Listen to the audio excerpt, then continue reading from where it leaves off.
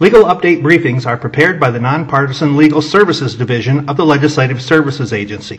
A legal update briefing is intended to inform legislators, legislative staff, and other persons interested in legislative matters of recent court decisions, attorney general opinions, regulatory actions, federal actions, and other occurrences of a legal nature that may be pertinent to the General Assembly's consideration of a topic. Although a briefing may identify issues for consideration by the General Assembly, a briefing should not be interpreted as advocating any particular course of action. Legal update, Legal Services Division, United States Supreme Court decision, discharge of pollutants into navigable waters. County of Maui versus Hawaii Wildlife Fund, filed April 23, 2020, number 18-260. Facts and procedural background. The County of Maui, Hawaii, owns and operates a municipal wastewater treatment plant called the Lahaina Wastewater Reclamation Facility, LWRF. The LWRF receives and treats about 4 million gallons of sewage from approximately 40,000 customers and uses 4 injection wells to dispose of effluent,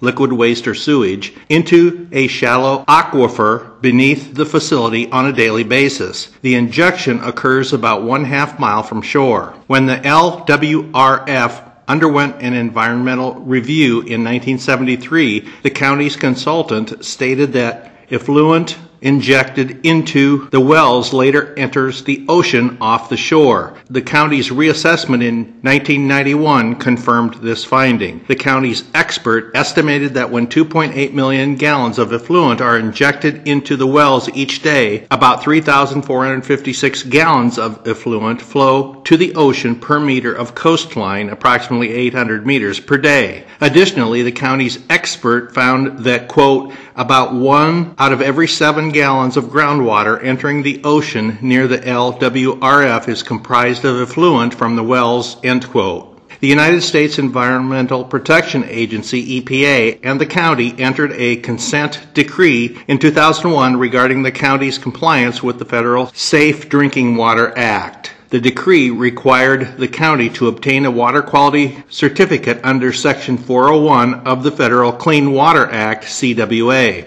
But the decree did not mention whether the county was required to obtain a National Pollutant Discharge Elimination System, NPDES, permit. In response to numerous studies suggesting that effluent from the LWRF reached coastal waters, the Hawaii Wildlife Fund and other environmental advocacy groups brought a citizens' CWA lawsuit against the county. The groups claimed that the county was discharging pollutants into a navigable water without the requisite NPDES permit. The District Court for the District of Hawaii relied on a study conducted by the University of Hawaii, the Hawaii Department of Health, the EPA, and the United States Army Engineer Research and Development Center, and determined that, quote, a considerable amount of effluent, end quote, reached the ocean from the wells. The district court also noted that the path the pollutants took to the ocean was, quote, clearly ascertainable, end quote, so the discharge from the wells was, quote, functionally one into navigable water, end quote. The district court granted summary judgment in favor of the governmental groups and the county appealed. The Ninth Circuit Court of Appeals affirmed the district court's decision but held that, quote, a permit is required when the pollutants are fairly traceable from the point source to a navigable water such that the discharge is the functional equivalent of a discharge into the navigable water, end quote. The county filed a petition for certiorari, which the United States Supreme Court granted due to inconsistencies among the circuit courts.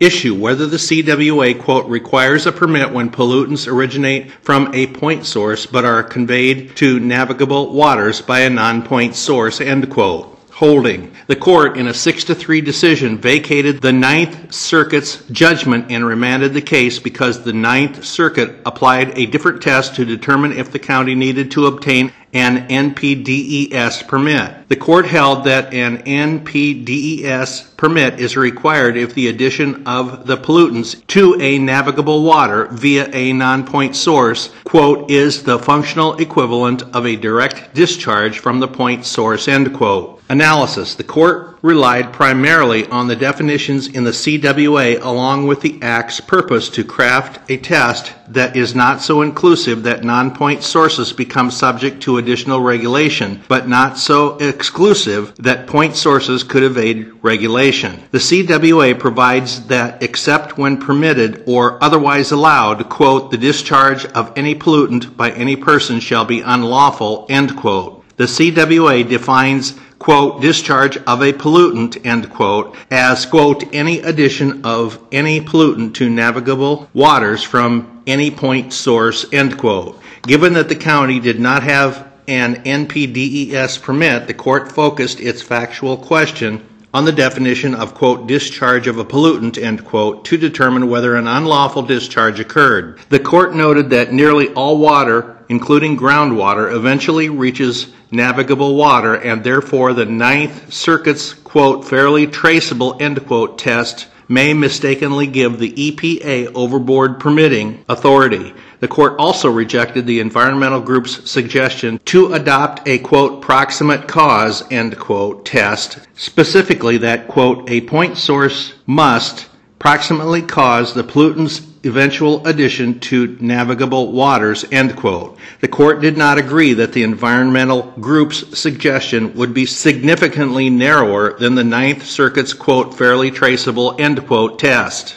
The court provided 4 arguments against the Ninth Circuit's interpretation of the permitting requirement. First, the court stated that interpreting, quote, from, end quote, too literally could lead to permitting for situations attenuated by time or distance, including the transport of a pollutant to navigable water via a bird's feather. Second, the court noted that the CWA's structure, along with later legislation, strongly suggests that Congress intended the regulation of groundwater and other non-point sources to remain primarily with the states. Third, the court looked to legislative history and noted that even though members of Congress were well aware of the connection between surface waters and groundwater, Congress rejected an amendment that would have extended permitting provisions to groundwater and instead created state programs for groundwater pollution management. Fourth, the court stated that the Ninth Circuit's broad interpretation would contradict the EPA's long-standing practice of requiring permits of some point source discharge that reach navigable waters after traveling through groundwater, although the court refused to defer to the EPA's interpretation that establishes a, quote, direct hydrological connection, end quote, test. The county and the Solicitor General, whom the court invited to submit an amicus curiae brief to express the views of the federal government, argued that the permitting requirement does not apply if the pollutant travels through any non-point source between the initial discharge from a point source and reaching a navigable water. The court rejected this argument because such a narrow interpretation would allow easy and obvious evasion of the law that Congress could not have intended to allow. The county advocated for a means of delivery test that relied on the definitions of, quote, discharge of a pollutant, end quote, and quote, point source, end quote. By breaking down the elements of these definitions, the county coupled the words, quote, from, end quote, and, quote, conveyance, end quote, and argued that how a pollutant reaches a navigable water matters more than where the pollutant came from. Under this logic, if groundwater is the conveyance that transports a pollutant to a navigable water, then there is no discharge subject to a permit because groundwater is not a point source. The court rejected this argument, stating that the CWA couples the words, quote, to, end quote, and, quote, from, end quote, which indicates a destination, navigable water, and an origin, point source, not a means of delivery. The Solicitor General argued in favor of the EPA's interpretive statement that the agency issued after the Ninth Circuit released its opinion. The interpretive statement stated that the EPA's position was to exclude all releases of pollutants into groundwater from NPDES permitting requirements. The court stated that such an interpretation was contrary to the text of the law because the definition of, quote, point source, end quote, includes wells as an example, and wells ordinarily discharge into groundwater. The court stated that if the states are meant to exclusively regulate groundwater, then the need to include wells under federal regulation of point source is questionable. The court also dismissed the idea that the word, quote, from, end quote, in the NPDES permitting requirement should be interpreted to mean, quote, immediately from, end quote, without any intervening non-point sources. The court found, quote, no linguistic basis, end quote, for such an interpretation and cited examples from everyday language to demonstrate that such a restrictive interpretation would allow evasion of the requirements of the CWA. The court settled on a multi-factor, quote, functional equivalent, end quote, test. Specifically, the court stated that an NPDES permit is required if a point source directly discharges into navigable waters, quote, or when the discharge reaches the same result through roughly similar means, end quote. In addition to a non-exhaustive list of factors that could apply in a particular situation, the court stated that time and distance will be the most important factors in the majority of cases to determine whether a permit is required. The court emphasized the EPA's role in providing administrative guidance and noted that a court can mitigate any hardship or injustice that arises from the EPA's interpretation when that court applies the CWA's penalty provision. Concurrence. Justice Kavanaugh concurred with the majority opinion in full, but wrote separately to emphasize 3 points, relying on Justice Scalia's plurality opinion in Rapanos versus United States, 547 U.S. 715, 2006. Justice Kavanaugh stated that the CWA prohibits an unpermitted addition to navigable waters from a point source, but the Act does not state that the addition has come directly from the point source. In response to potential criticism from the court's opinion, does not provide a bright line test. Justice Kavanaugh stated that Congress left the CWA vague and the court is attempting to, quote, translate the vague statutory text into more concrete guidance, end quote. In response to the argument that the court failed to commit to the most important factors for determining when a pollutant entering a navigable water comes from a point source, Justice Kavanaugh noted that the court did emphasize the importance of time and distance and stated that the court probably provided guidance for the permitting requirement rather than proclaim a bright line rule. Dissents. Justice Thomas wrote a dissenting opinion to which Justice Gorsuch joined. Justice Thomas argued that the majority opinion should have interpreted the word, quote, addition, end quote, in context with the words, quote, to, end quote, and, quote, from, end quote. After providing dictionary definitions of the word, quote, addition, end quote, Justice Thomas argued that the CWA implies that a permit is required only for a direct discharge of a pollutant to navigable waters from a point source. In response to the majority's argument relating to the legislative intent, Justice Thomas cited Baker Botts LLP versus Acerco LLC 576 U.S. 121 2015 to argue that the court is required to follow the text of a statute even if doing so undercuts the statute's objective. Justice Alito wrote a separate dissenting opinion in which he argued that the majority's opinion will lead to confusion among interested parties, the EPA and lower courts, because the court provided a non-exhaustive list of factors without guidance as to how those factors would apply. Justice Alito stated that there are only two possible ways of interpreting the permitting requirement. The first is that a permit is required for the original source of the pollutant. The second is that a permit is